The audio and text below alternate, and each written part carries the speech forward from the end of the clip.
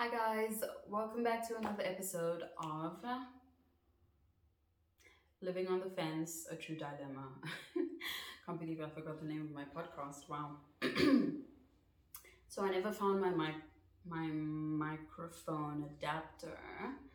So I'm not using a mic right now, but I'm hoping that my voice will come out decently and that any background sounds won't be too disturbing. So just focus on the sound of my voice is what I'm trying to say. Just focus on the sound of my voice, please. Thank you. So it's a new year, 2022, and I was gonna do an episode on setting goals and not self-sabotaging and whatnot. But I don't know, it seemed kind of boring, so I decided to just get right into it and continue with my mental health series. In episode 2, I spoke about a third of my diagnosis, which was BPD, borderline personality disorder. And then in the previous episode, I spoke about the other third of my diagnosis, which was major depressive disorder, depression. And in this episode, I'm going to be speaking about the last third of my diagnosis, which is generalized anxiety disorder, which is it's an anxiety disorder basically. This one was a bit difficult and it did take me some time to prepare. This is actually my second time shooting the episode because the first time I shot it, I listened to it and then I thought, no, this doesn't sound as good, as clear, as concise as I wanted to. So I'm hoping this time I will be able to get across what it is that I'm trying to say. So as I was saying, it did take some time to prepare for this one because anxiety, well, according to the internet, anxiety is the most common mental illness among adults. So it manifests itself very differently in people. And I wanted to do more research on it, instead of just chatting about my own experiences. I wanted to do a bit of research so that I could give you guys a bit of background on what anxiety actually is. And I discovered, well, not discovered, but I have noticed that there are a lot of mental health pages on Instagram that post a lot about anxiety. And while it's obviously good that people are talking about mental health more and more, and it's becoming less taboo, some of these posts can be dangerous because they might make people think that there's something wrong with them because they experience anxiety. So I thought it would be very good to have a discussion over the difference between feeling anxious or experiencing anxiety and having an anxiety disorder. So think of it like a spectrum or a continuum, I don't know, where you have anxiety, which is a normal human emotion, right? And then it gets worse and worse and worse and worse. And then you get an anxiety disorder, which is on the other side of the spectrum. Terrible. That's what you don't want to have. Okay. So, I did a bit of research on anxiety and anxiety disorders. I've been diagnosed with an anxiety disorder, generalized anxiety disorder, but there are a whole bunch of anxiety disorders. Let me just check. So there's GAD, generalized anxiety disorder, and then you get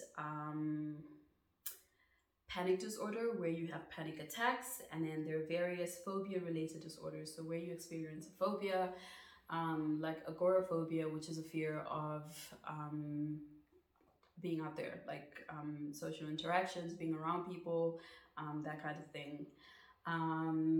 And yeah, there's a whole bunch, like there are different types of anxiety disorders. And I'm not going to speak on all of them. As you guys know, I only ever speak about things that I've experienced. And I speak about things from my own point of view. So I thought it would be good to give a bit of background and then to also share what it's been like for me having an anxiety disorder, so that in addition to just general knowledge, you can kind of have an idea from my example of what the difference between normal anxiety and an anxiety disorder is. Did I say difference or differences? Is the difference? Yeah, okay. You get it. You get it. So yeah, I hope that this is insightful. I wrote notes in my book, but then I was also doing research on my phone, so I might be jumping back and forth between my notebook and my phone. Really sorry about that. I was a bit all over the place, but I really hope that second time's a charm. I hope this episode comes out as well as I wanted to. Okay, cool. So let's get right into it. So, dictionary.com defines anxiety as a feeling of worry, nervousness, or unease about something with an uncertain outcome, right? So, in life in general, we come across stressful situations all the time. You know, um, anything, not anything, but yeah, we come across stressful situations all the time. So, starting a new job, or going for a job interview, writing a test, going out on a first date, walking alone at night in an empty street. You know, these situations can invoke stress or feelings of anxiety. Um, and that's normal, right? It's normal to feel stressed when you are studying for an exam because you want to pass and you're worried that you'll fail and you're worried about the consequences if you fail. So it's normal to feel worried. It's normal to feel nervous before you go on a first date because you're interacting with someone you've never met before. And what if they don't like you? What if you realize that you don't like them? Perfectly normal, you know, perfectly normal to feel worry, stress, nervousness sometimes because that's what some situations evoke. That's the emotion that they evoke. And because anxiety is an emotion, it passes, right? So it doesn't last forever, just like all your other emotions, like happiness, sadness, anger. It comes and it goes, you know. A situation might evoke anxiety. So you're getting ready for a job interview and you're nervous, right? But then once you've had your interview, sorry, I had the flu a few days ago. Once you've had your interview, the situation that was causing you to be stressed is gone. Therefore, you don't have a reason to be stressed anymore. And therefore, that feeling passes like any other feeling in the world, right? Emotions are fluid.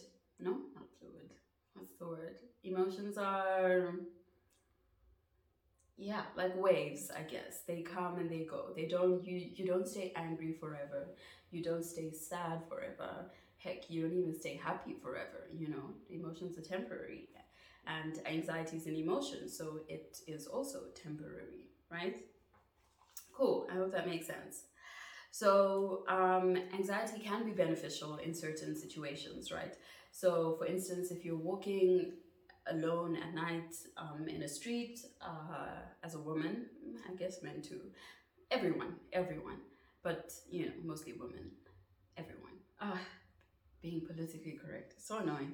Um, you feel scared, right?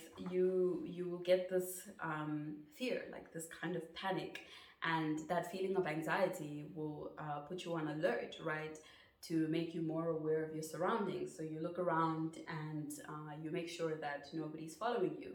So that feeling of anxiety will prompt you to act in a way that will get rid of the source of anxiety. So maybe you take out your pepper spray, or maybe you call someone and stay on the phone with them until you get home, or you walk faster, or you keep looking around just to make sure that there's no one on the street with you, right? It prompts you to act so that you can protect yourself and you can get out of that situation where the situation that's causing you stress. And even in other situations, when you feel stressed about an exam or a job interview, that will prompt you to put in more work. So if you're feeling stressed that you might fail a course, um, that will make you want to work harder. So you will study more, you will work more, you will just put in more hours so that you can pass, because you know you kind of have this fear of failure, and that can be a driving force, you know, to make sure that you actually do good. Just like with the job interview, it will make you want to prepare more. With the first date, it will make you want to prepare more and stuff like that. So anxiety can be beneficial in certain situations because it helps you to approach the situation that's giving you anxiety in a productive way, so that you can kind of get rid of that situation and then you're okay, right? So once the prompting event passes, so does the anxiety. You have no need to be anxious anymore. You've written your test, it's done, you've gotten your results, you passed, there's no need to be anxious anymore. So the anxiety is gone. So that's what I'm saying. It's normal to feel anxious every now and again, just like it's normal to feel sad every now and again, just like it's normal to get angry every now and again, you know? It's a normal emotion. And another thing, anxiety also manifests itself physically, right? So you might experience sweaty hands, or your muscles might tense up, or your stomach might be in a knot, or yeah, you might become restless because you're anxious. But that's just that's normal, you know. That's a normal manifestation of anxiety. You know, it affects you both physically and emotionally, which is okay. These things happen. It's not a bad thing to be stressed. It's not a bad thing to worry. It's not a bad thing to be anxious. It's not a bad thing to be nervous, because there are situations in our lives that prompt these feelings, and that is how your body responds to them, and that's okay. But like with all other emotions, they come and they go. Perfectly fine, perfectly normal. Right, okay. Okay, I quoted something, and it says that normal levels of anxiety can be adaptive. So they help you to adapt to a certain situation, right, when you need to. So for instance, if you are, I don't know, somewhere in nature or whatever, and then you see a wild animal coming towards you, you will, you know, feel anxious or stressed or whatever, and then you'll be prompted to act and to do whatever you need to do to get away from that wild animal, and can be helpful in your day-to-day functioning. As I mentioned before, it can help you to work harder, to prepare more, to just do what you need to do, you know, in the situation. Okay, so again, anxiety is not necessarily a bad thing. It's not a bad thing. It's an emotion that you experience, and it comes and it goes, and that's that. That's that. I hope that makes sense. All right, cool. So the issue starts to arise when you experience severe and persistent worry. So just to repeat that, severe, so big, really bad, and persistent, so always. That is disproportionate to the size or nature of the stressor. So here's one thing about human beings that's great, right? Normally, you would have a proportionate response to the size of the stressor. So for instance, your reaction when you're faced with a lion would be very different to your reaction when you're faced with a spider, right? With a lion, the stressor is much, much bigger and scarier. And obviously, you know, your reaction would be, you know, oh my goodness, I'm so afraid. I need to run and I need to get out of here right now. You know, your anxiety prompts you to act in a way that is proportionate to the stressor.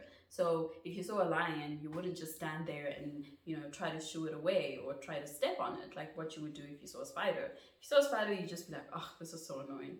Even if it bites, you know, you wouldn't be as scared of it as you would be a lion.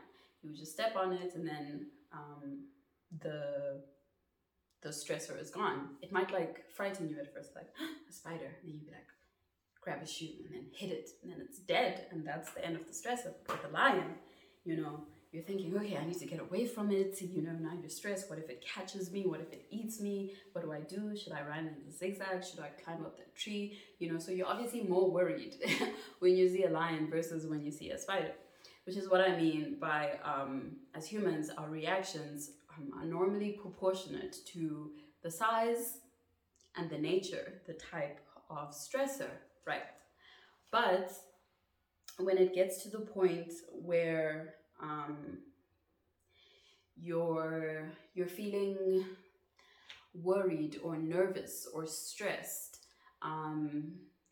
excessively over something that doesn't warrant that much stress and anxiety and worry, then your reaction is disproportionate to the stressor, right? So in addition to that, if this worry or the stress causes you to be in extreme distress, so you're distressed all the time, and this is the key difference between feeling anxious or having anxiety and having an anxiety disorder. It's that if the distress, the worry, the nervousness impedes your daily functioning, then you realize that, okay, you know what, I might have a problem here. So when it starts to interfere with your most basic daily tasks, when you can't get stuff done because you're just worried and stressed and nervous all the time, then it becomes a problem. Because normally, even if you're feeling stressed or anxious, you know, you can still function as a normal human being. Even if you're stressed about an upcoming exam, you can still put those thoughts aside and focus on studying and study even harder because of the stress, right?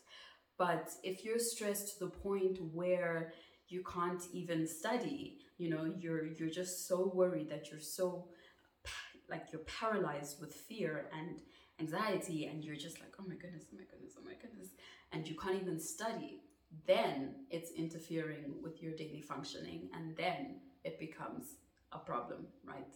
So just a disclaimer, I'm not a mental health professional. I'm not trying to diagnose the world. Please don't self-diagnose from the things that I'm sharing with you. Mental illnesses have to be diagnosed by a mental health professional. You cannot self-diagnose. So if you are worried that something might be going on, please go see a specialist, okay? I'm sharing my experiences just to give a bit of insight into what it's like living with an anxiety disorder. I'm not saying that it's the same for everyone. Very different, manifests very differently in everybody. So yeah, don't compare my experiences to yours. This is just for insight purposes, I guess. So yeah, okay. So what I was diagnosed with is called Generalized Anxiety Disorder, which is a type of anxiety disorder, right? And I do have a definition of it. Where are my notes? Oh, goodness, where is this thing? Okay, that is not what I am looking for. Is this the thing I'm looking for? Okay, yeah, this is the thing I'm looking for. If you're listening to the audio of this, I'm very sorry. Okay, so psychiatry.org defines generalized anxiety disorder, I'm going to call it GAD, as a disorder that involves persistent and excessive worry that interferes with daily activities. This ongoing worry and tension may be accompanied by physical symptoms, right? Such as feeling restless, so you know you're pacing, or you can't sit still, you know, you're just like, yeah, you know. feeling on edge. So, you're just jumpy, you're nervous, like everything just kind of ticks you off, or easily fatigued, difficulty concentrating, so you can't concentrate because you have all these thoughts running through your mind, muscle tension, problem sleeping, because again, obviously you're anxious, you're overthinking, your head is not clear enough for you to just fall asleep. And then just random bodily aches, your body just hurts. I hate that one personally, because it happens to me all the time. I'll just, like, my body will just start hurting like some random muscle, and I'll just be like, oh my goodness. Another one that I experience, and I don't know if other people experience this too, but it's waves of lightheadedness. When I'm feeling anxious, I just get these waves of lightheadedness, and I just need to sit down because I feel so dizzy. Terrible. Terrible, terrible, terrible. I'm drinking water for those not watching the video. Okay, so these feelings of fear, worry, stress, nervousness can become all-consuming to the point where you can't function because the only thing that you can think about is the thing that is worrying you, the stressor. And if there's multiple stressors, that's all you're thinking about. It's just running through your mind like that thing that hamsters run on, like a wheel, I guess. It's just running through your mind. Doesn't stop. The thoughts just keep coming back, and they're all consuming, and that's all you can think about. And because of that, you can't think about anything else, which means you can't do anything else, right? So, yeah, okay, cool. So normally, this type of stress and anxiety and fear and panic occurs over situations that would not warrant such a reaction, right? It's usually over normal day-to-day things like your family, your friends, your job, school, I don't know, your health, just really basic day-to-day things, right? It's not like you're experiencing anxiety over global warming and the declining value of the rand, or racism, or the war in whatever country, right? It's you might be, but my point is, it's usually over the most basic things, the smallest things that your mind takes and just blows completely out of proportion, and then makes you worry about excessively to no end. And it's just overwhelming, all-consuming, excessive, persistent, constant, consistent, never-ending.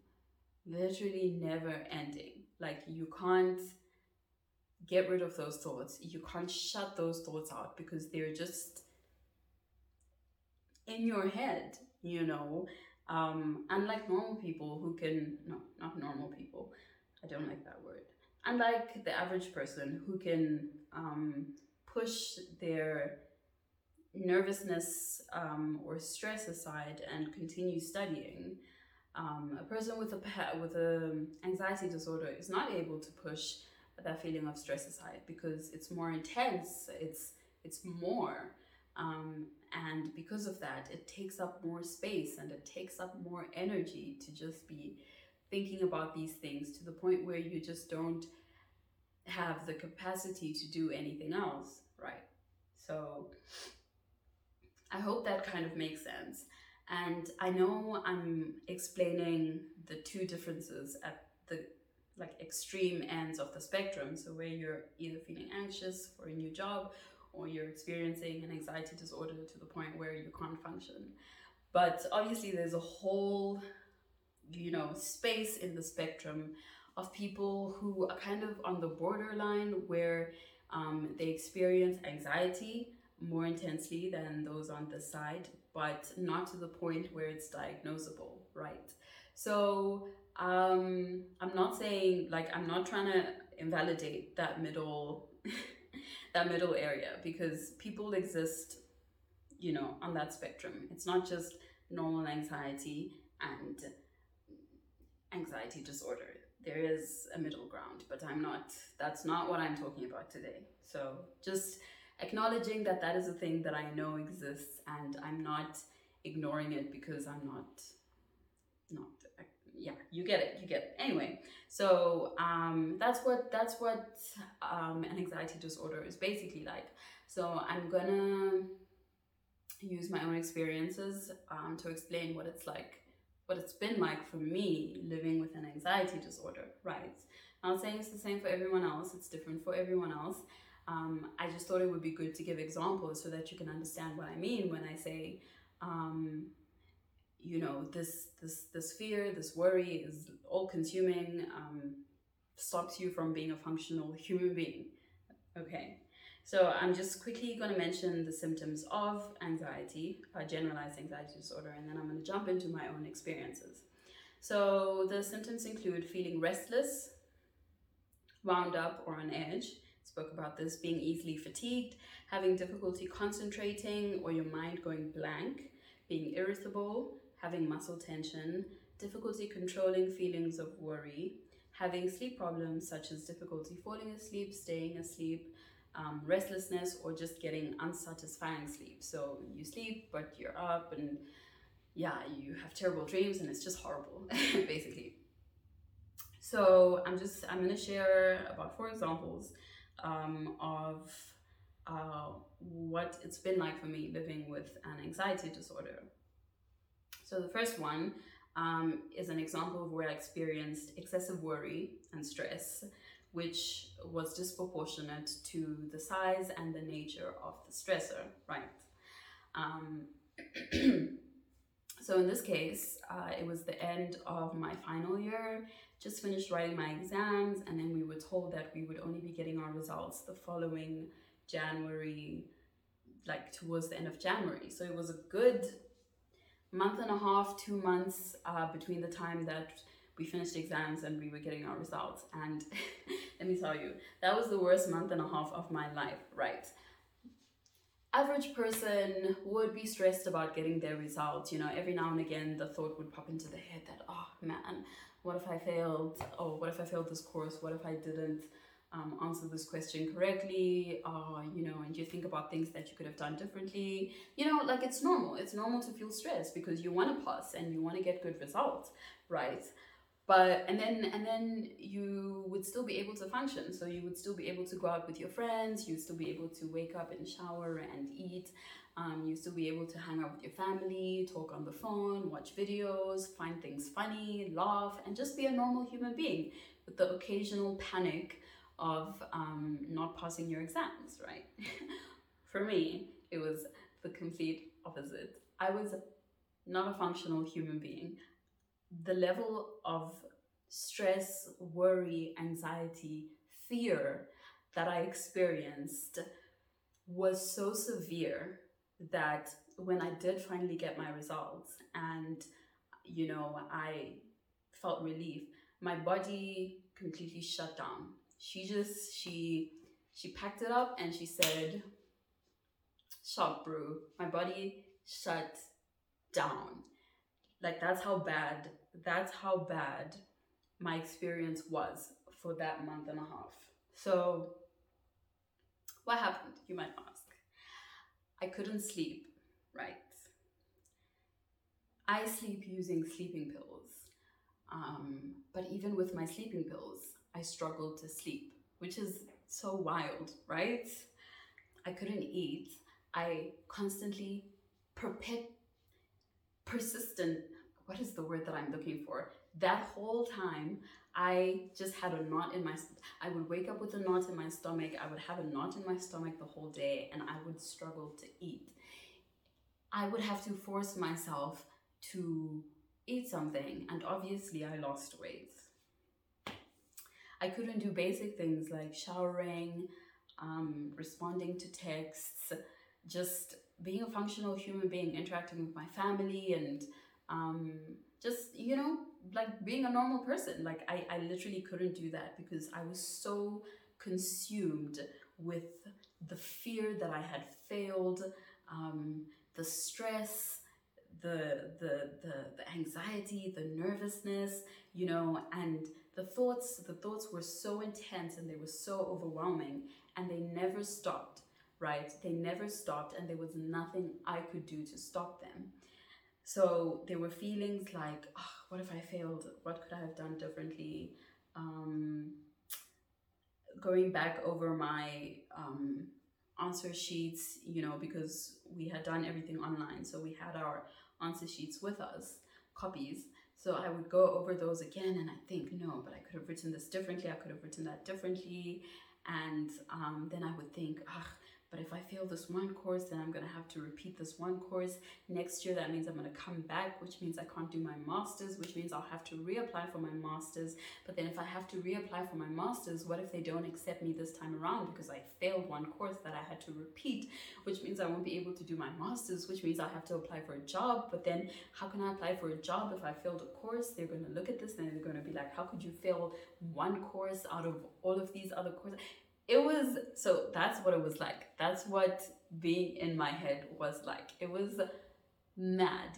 And that's what it was, just thoughts that were running through my head the whole day, just going, spiraling, and it never ever stopped. I could not interrupt these thoughts. Like, God knows. God knows how hard I tried to get out of my own head. I would try to watch a movie, but then in the end, I would end up switching off the movie because it was annoying me, right? Because I was in my head and these thoughts were going through my head, but then I'm also listening to the TV, and instead of the TV distracting me from my thoughts, it was like the TV was annoying me, and I just wanted to experience my overthinking in peace, right? So that's what would happen. I would just have these thoughts constantly racing through my head all day. Even when I was around people, I wasn't as social, and I'd just be sitting there thinking these thoughts, And I think that's one of the most interesting things about anxiety and depression and all other mental illnesses, but anxiety specifically, because you could be sitting in a group with your friends, and you look fine, you're just sitting there drinking your water, but in your head you're thinking, oh my God, I'm going to fail, and how am I going to explain this to my parents? How am I going to apply for a job? Who's going to accept me for a job since I failed? Now I'm going to have to repeat this course. How am I going to do this differently? I'm not going to have any friends because all my friends would have graduated. Oh my goodness, and all of this is running through your head, but you're just sitting there with your friends and you look perfectly normal. So that's what it was like. These thoughts consumed me day in, day out, and I wasn't functional. I didn't shower, I didn't eat, I didn't sleep, I didn't talk to anyone. I just basically stayed in my room, lay on my bed, and sometimes I would just, I would just completely zone out. Like, I would just lie on my bed and stare at my ceiling for hours and just let these thoughts run through my head, because there was nothing that I could do to get rid of these thoughts. They were very intrusive, and obviously through therapy and now everything, I've learned how to manage these intrusive thoughts, but at the time I couldn't. And I also picked up some very bad habits. I started to pull my own hair out. I never bit my nails. That's never been a thing that I've done. But pulling my hair out, I did that quite a lot. And I used to pull on my piercings. So I have about 10 piercings, right? And I used to pull on them to the point where I actually removed them. So I don't wear the earrings anymore, but I do keep this one in. Because I used to pull on them to the point where it would be painful and they would bleed. I used to pull out my hair, which was terrible because I didn't have hair to pull out, So that was really bad. And like I said, when the results came out, my body just, she shut down. I was completely fatigued, so fatigued. Emotionally, I was numb. I didn't feel anything. When happy things happened, things that would normally make me laugh, sorry if you can hear my dad talking in the background. Without a mic, it's really hard to just focus on the sound of my voice. It picks up like all the different sounds coming from the house. Um, yeah, so my body shut down. I was numb, and things that would normally make me happy didn't make me happy anymore. And I had to fake this happiness, and things that would normally make me sad, make me cry, did not make me feel sad anymore. I ended things with my partner, and I felt nothing because my body had had enough. And I did speak about this with my psychiatrist and my psychologist. And my psychiatrist said, because my body had been secreting this stress hormone that puts you on high alert, that puts you in this position where you're ready to fight or flight. And I had been in this really tense position for the past 2 months. After I came down from that, my body just needed to recuperate, and it just said, no, we're done. We're done for now. We're not experiencing, we're not feeling anything for the next, I mean, it was a couple of months. It was a couple of months that I was just completely numb. My body just said, we're not experiencing anything anymore. You need to recuperate from that. That's how bad it was. It was like what? Kind of like how if you go to the gym, right, you're more likely to get a better night's rest.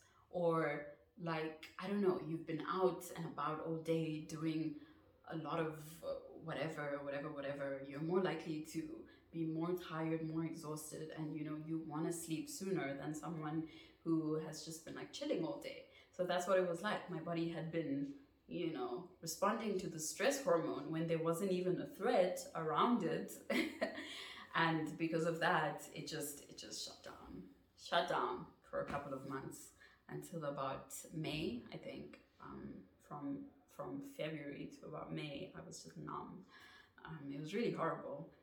But I'll talk about that in the episode when I speak about medication. So that's the first example where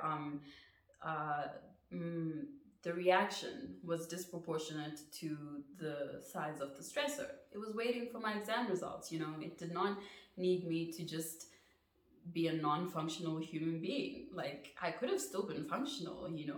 Most people are still functional when they're waiting for their results. You can still carry on, you can still celebrate Christmas, you can still celebrate New Year. For me, I couldn't move. I would just lie on my bed listening to these racing thoughts, and yeah, it was really terrible.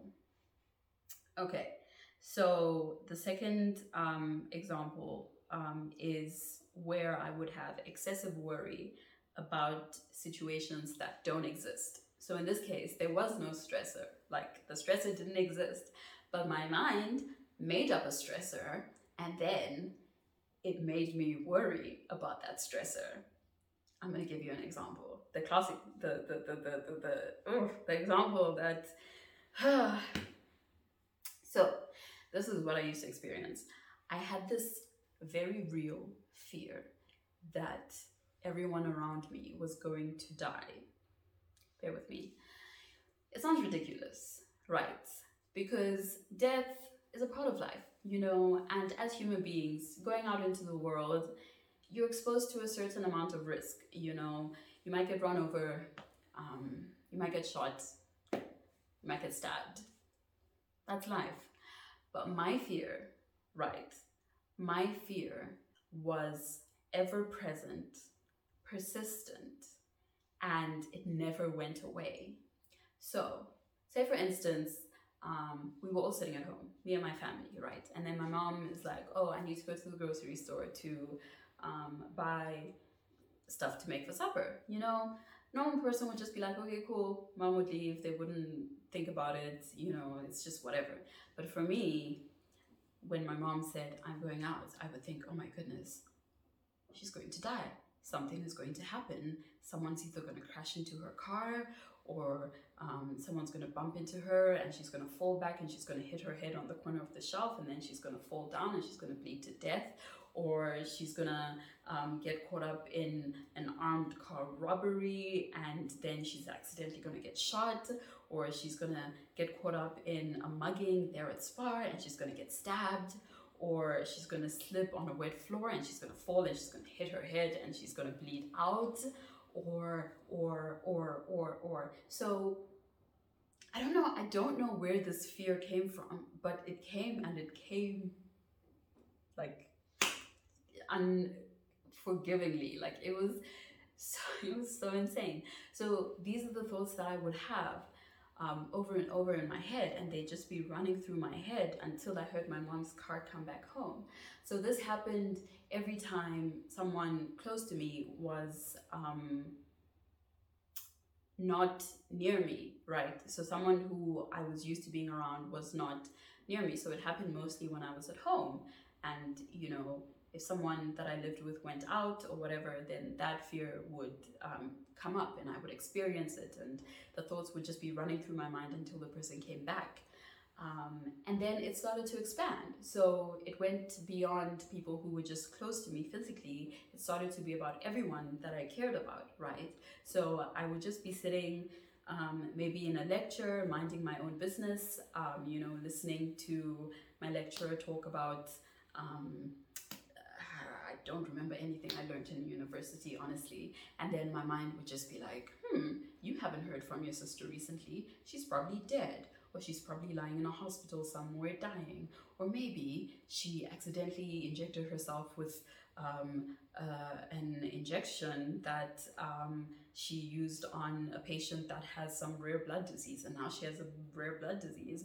Or maybe someone has kidnapped her. Or maybe she's, I don't know, and then these thoughts would just come at me all of a sudden, and they'd just be rushing into my head. And here I am trying to concentrate, and now my mind is being overrun by these fears, these worries. Now I'm worried about my sister. I'm stressed about whether she's dead or not, but it's 10 o'clock and I'm in a lecture, so I can't even reach out to her. So I basically sit for 45 minutes, that entire lecture, wouldn't even hear a single thing that my lecturer was saying, could not write down notes, because now I have this intrusive thought that my sister is dead, and that's all I could think about for the next 45 minutes until the lecture was over. Then I could text her and be like, hey, are you alive? I wouldn't say that. I would just be like, hey. And then once the person responded, I wouldn't even respond. And that was a really bad habit that I picked up. But it was necessary because I just needed to soothe my anxiety. So I would just text someone and then they'd respond. I'll be like, oh, they're alive. And then I would stop responding to them because that's the confirmation that I needed. So I had this perpetual, constant fear that everyone in my life was at risk of getting hurt, was at risk of dying, that me not being there with them or me not knowing what was going on in their life means that literally anything could be happening. Like they could be drowning, they could be suffocating, and I wouldn't know, right? So my mind was inventing these ridiculous scenarios, that may happen.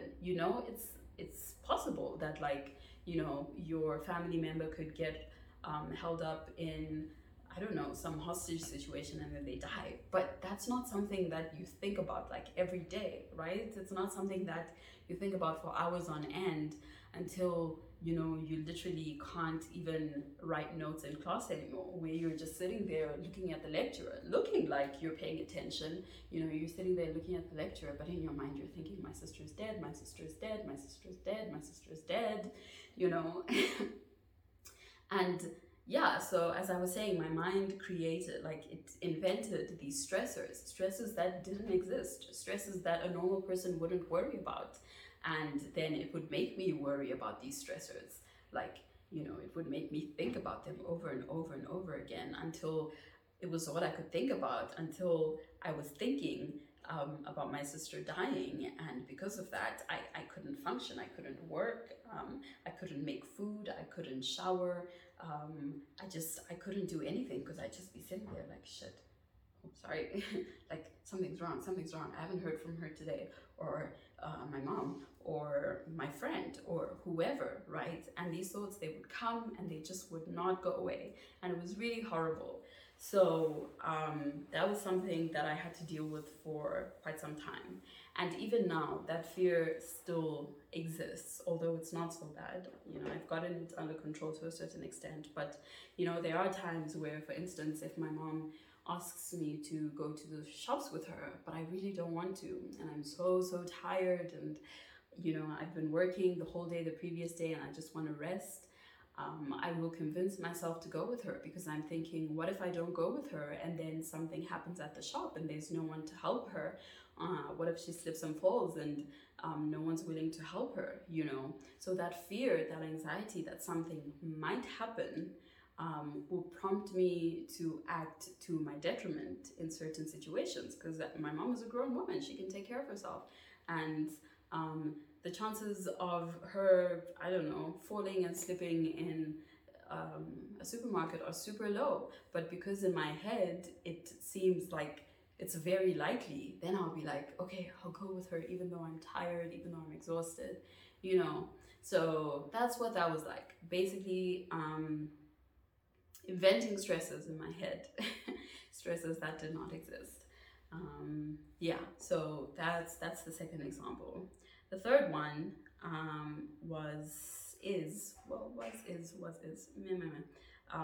paranoia. So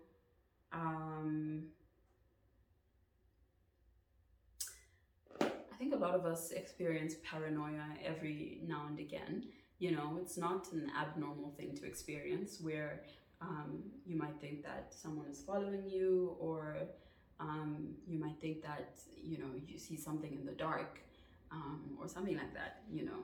But my paranoia was excessive, right? So, sorry, just gonna take a sip of water.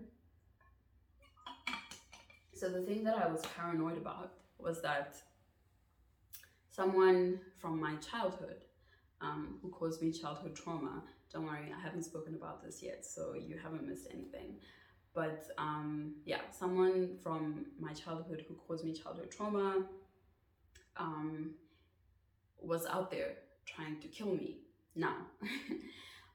Because obviously I had eventually built up the courage, and I told my parents about it, and they had kicked this person out of the house, and they had just been like ostracized and whatever.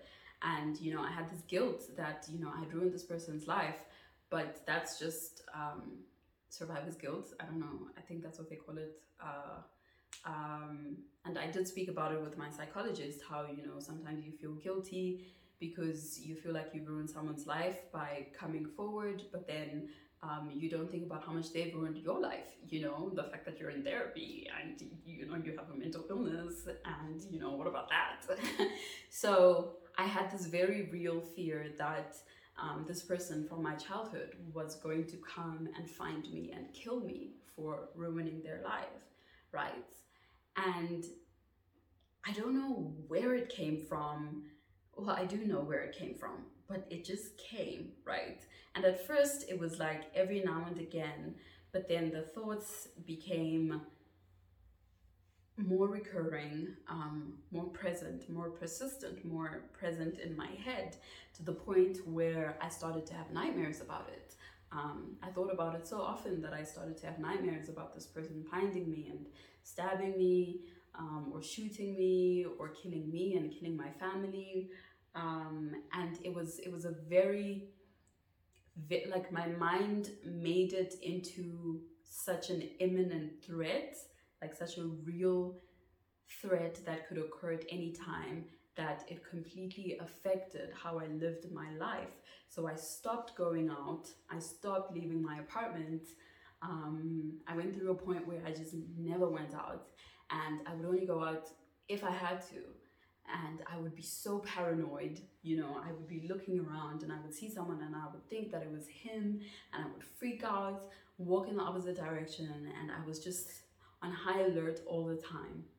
Stop going out, like just minimized going out at all. There was a period where I didn't leave my house for 2 weeks. Did not leave my house once, like for a period of 2 weeks. Not because of COVID, just because I was paranoid, and I stopped posting on social media because I was afraid that this person would figure out where I was through my social media, and they'd be able to find me, and then they would find me and then they would kill me. So I stopped posting on social media. I became paranoid. I didn't want to be visible, findable. I was really scared. Like, I was genuinely scared that this person was going to find me and kill me.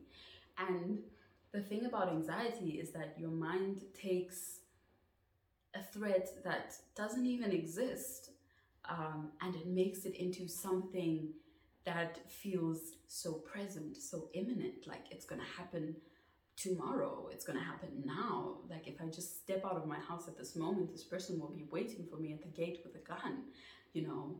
And this threat feels like what it feels like when you're face to face with a lion. But then the thing is that it's an illusion, because it's not a real threat. Unlike you being face to face with a lion, you have a real threat standing in front of you. Whereas with anxiety, your mind takes something that's not a threat and it makes it a threat, right? So I was paranoid, and I was scared. I was constantly scared. My curtains were closed. I just was skeptical of everyone and everything, and it was horrible. And obviously, because of that, it interfered with my functioning, because I couldn't leave the house. I didn't see my friends. I didn't go out to do groceries. Um, I just became this little reclusive person who stayed in the house all the time, and this fear would just paralyze me. I wouldn't be able to work. I wouldn't be able to function, because I was just so afraid all the time. I was paranoid. And that's actually where my fear of the dark developed. Because I was afraid that, if I'm sleeping and it's dark and this person comes in, I won't see them coming and they'll hurt me. So I started sleeping with the light on, and it brought kind of comfort, because I'd think, okay, at least with the light on, I'd be able to see this person coming, and maybe I can defend myself. And it's so funny, because the fear of the dark came from this invented threat in my head that doesn't even exist. And to this day, I'm still afraid of the dark because of that. So anxiety just kind of messes up your life in a way that's just so ridiculous. So that's the paranoia that I experienced. And it eventually evolved into just a general fear that there was someone out there who was after me, someone out there who was trying to kill me. Now, imagine being a person who's just, living their life day to day, just going to the shops, going to school, going to work. You're not thinking, oh my goodness, there might be someone out there who's trying to kill me. Oh my goodness, someone might be following me. Oh my goodness, what if they're looking at me right now? But that's what I felt. That's what I felt. When I was outside, that's what I was experiencing. I would just be so scared, like, oh my goodness, oh my goodness, oh my goodness, So that's what that having paranoia in the context of an anxiety disorder felt like. It was just really intense, made it difficult to just be a functional human being, which sucked big time. And then the last one, I was going to talk about panic attacks, but we are getting to an hour, so I'm just going to talk about this. My last fear, which, how do I say this? It's been something that's kind of been a consistent fear throughout my entire mental health journey. And that's been the fear of not getting better, right? And I think anyone with any illness, not just mental illness, experiences this at some point. You're afraid that all this medication, all of this stuff that you're doing is not working and you're not getting better. And with mental illness specifically, it's difficult because you're on medication and you're in therapy, and these two processes are quite slow, in the sense that there's no guarantee that the first medication that they put you on is going to work, right? So normally you have to cycle through different medications, different combinations of medications before you can find the right combination that works for you. And the process is slow. It's not that you'll be on 3 medications, and then you feel like you're not getting better, and then your psychiatrist will just push those 3 out and introduce 3 different ones. No, they will taper the first one, reduce it slowly, and then stop it, and then see how you do on these 2. And then if you're still not better, they will taper the second one and then stop it and see how you're doing on this one. And only if you're not managing on this one, then will your psychiatrist consider changing it. So it's a very slow process. It's a very much trial and error until you find the cocktail of drugs that works for you. And I mean, when did I get diagnosed? In March 2019, and it was only towards the end of last year, the end of 2021, more than 2 years later, almost 3 years later, that I finally found a combination of drugs that worked for me. But I'll speak about this in my medication episode. And in addition to that, you're in therapy, where you see your therapist for 50 minutes a week, once a week. So in between those 2 50-minute sessions, a lot could happen, right? And then in your next session, you have to decide whether you want to speak about your past, your childhood trauma, or if you want to speak about the fight that you got into with your colleague yesterday. You know, it's impossible to fit everything into those short 50-minute sessions. So the process is very slow. That's what I meant by those 2 processes are very slow. So at many points in my journey, I just felt like I wasn't getting better, you know, because the medication wasn't working. I still felt down. Therapy felt like it wasn't working because we'd solve one issue only for me to pick up 5 more issues during the week and then try to figure out at least 3 of those issues, but maybe only end up speaking about some other random issue. And then, you know, it was like 2 steps forward, 10 steps back. It was messy, you know. So oftentimes I would genuinely feel like I wasn't getting better. I would feel like I'm wasting my time talking to this therapist because nothing is happening and life just keeps getting worse and I'm not learning the skills that I need. And on top of that, the medication wasn't working, so I'd still be crying and you know, just sad and miserable and terrible. And because of that, you know, I had this fear in my head, and this fear was affirmed by what I was seeing happen in my life, you know. And because of that, the fear just kept growing and growing and growing to the point where I would be so consumed by this fear that I'm not getting better that I would just think, what's the point? And I wouldn't do anything because I'd just be thinking I'm not getting better anyway. So I just stopped going to school. I stopped attending lectures. I stopped working, doing the work that I needed to do. I just stopped eating, stopped showering. All I could do was sleep. And then got to a point where it was so detrimental that I just stopped taking my medication because I thought there's no point. This medication is not doing anything, which is not true, as I learned that the medication was doing a lot, because when I stopped my medication, I ended up in the ER. Disclaimer, do not stop your medication without your psychiatrist say so. Do not. It is a bad idea. Bad idea. Don't do it. I would stop my medication, and obviously that would not end well. Or I would overdose on my medication so that I could just sleep, so that I wouldn't feel anything, and I would just, you know, just be miserable. And that's what it was, you know. It was really terrible. And it's sad that, you know, this fear felt so real, so real, you know, even though I was taking my medication and going to therapy and all of those things.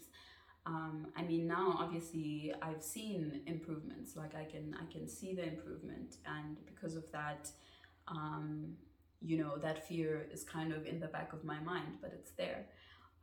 So that kind of scares me a little, because I'm thinking, what if, you know, this medication stops working and then I'm gonna fall back into that fear again, you know. And it's just, yeah, like, you know, everything that I've spoken about today, the fear, the stress, the nervousness is just like it grows to the point where it's the only thing that you can think about. It takes up all the space in your head.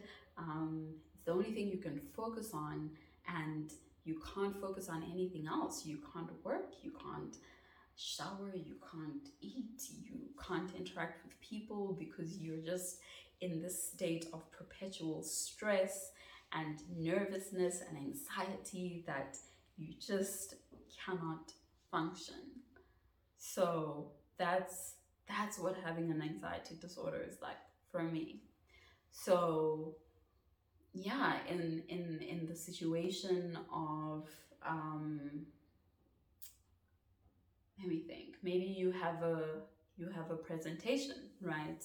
Someone who experiences anxiety at normal levels of anxiety would feel anxious. I'm presenting to my boss and people that work above me. I'm nervous, but then that will encourage me to work harder and to prepare and to, try to learn my notes off by heart instead of reading off cue cards. Where on the other hand, someone with an anxiety disorder would feel so stressed about this upcoming presentation that they become so paralyzed and they can't even work because all they're thinking about is, what if this goes badly? What if it goes so badly that they fire me? What if it goes so badly that they demote me or they make me work with someone that I don't like, or they move me to a different office, or, and these thoughts, they just consume you and you can't even prepare for the presentation, that when the presentation comes, you're unprepared and your fears are affirmed. So that's what the difference would look like. I hope that makes sense. Yeah, so that's pretty much it. I guess I was just trying to show how those feelings of anxiousness can be so detrimental to your well-being, and that's when you should be worried. That's when you should be like, okay, I need to go see a mental health professional. When your feelings of anxiety interfere with your day-to-day functioning, that's when you should be worried.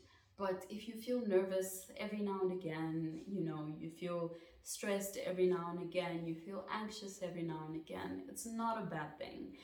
Situations do bring out these feelings, and it's not bad to feel stressed every now and again. It's bad if that stress, that fear stops you from being a functional human being. Then you should be worried, is my point. But yeah, I'm definitely doing better now.